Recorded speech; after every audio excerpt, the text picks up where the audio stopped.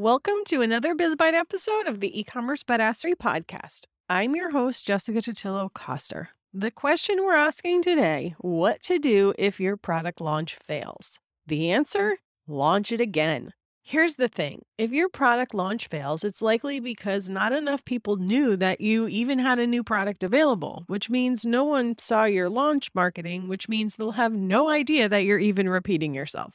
If you heard me say launch marketing and you thought to yourself, what launch marketing?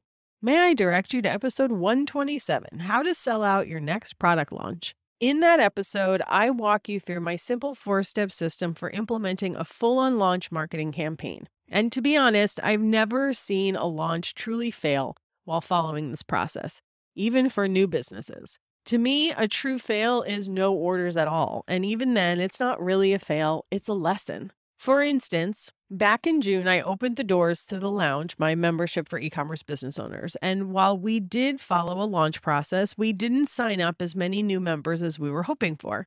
But I still don't consider it a failed launch because we learned a lot of lessons. One, and this is something we knew would affect our results, though it had more impact than we anticipated, was that e-commerce entrepreneurs just didn't want to invest in a recurring membership at the beginning of the summer when they were getting ready to take a break from their business. We had a lot of people tell us they wanted to join, but would do so the next time we opened the doors in September. The other lesson we learned was with our ads. We were testing a bunch of different campaigns, essentially buying a lot of data. And one of those, we were advertising our free 5-day workshop to a cold audience.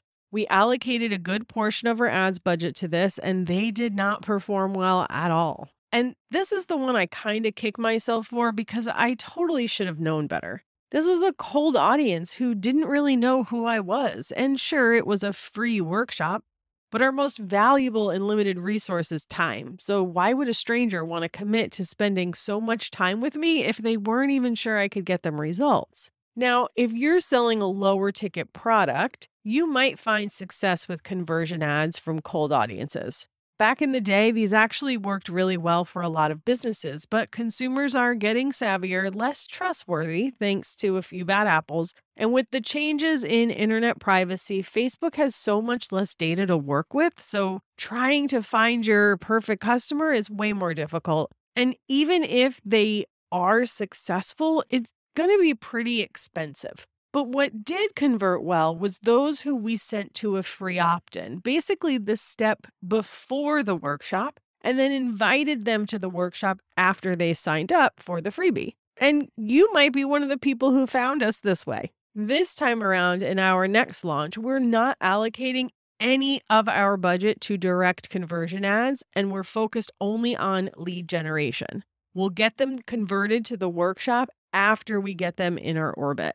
If you have a failed launch, I want you to look back at what you did and what the response was the same way we did. First, identify what might have gone wrong so you can tweak your approach the next time around. And be real with yourself. Like, even if you did have a launch marketing campaign, did you really go all in? The other thing I pretty much failed at in my last launch was I barely posted about it on social media. Like maybe I mentioned it once or twice. So I did not go all in. Now, when it comes time to relaunch, you can totally just start from scratch. Like you don't need an excuse, a reason, you just relaunch it. But if you feel like you need a way to reframe it so it feels fresh, here are a few ideas. You can set it up as a flash or seasonal sale.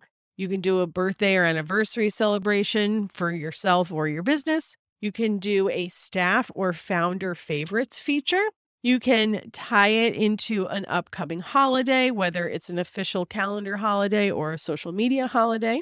If it was a singular product launch versus a collection or a promotion, you had this like one new product, you could always switch up the offer and make it a bundle, either with your own products or by partnering with a complementary business.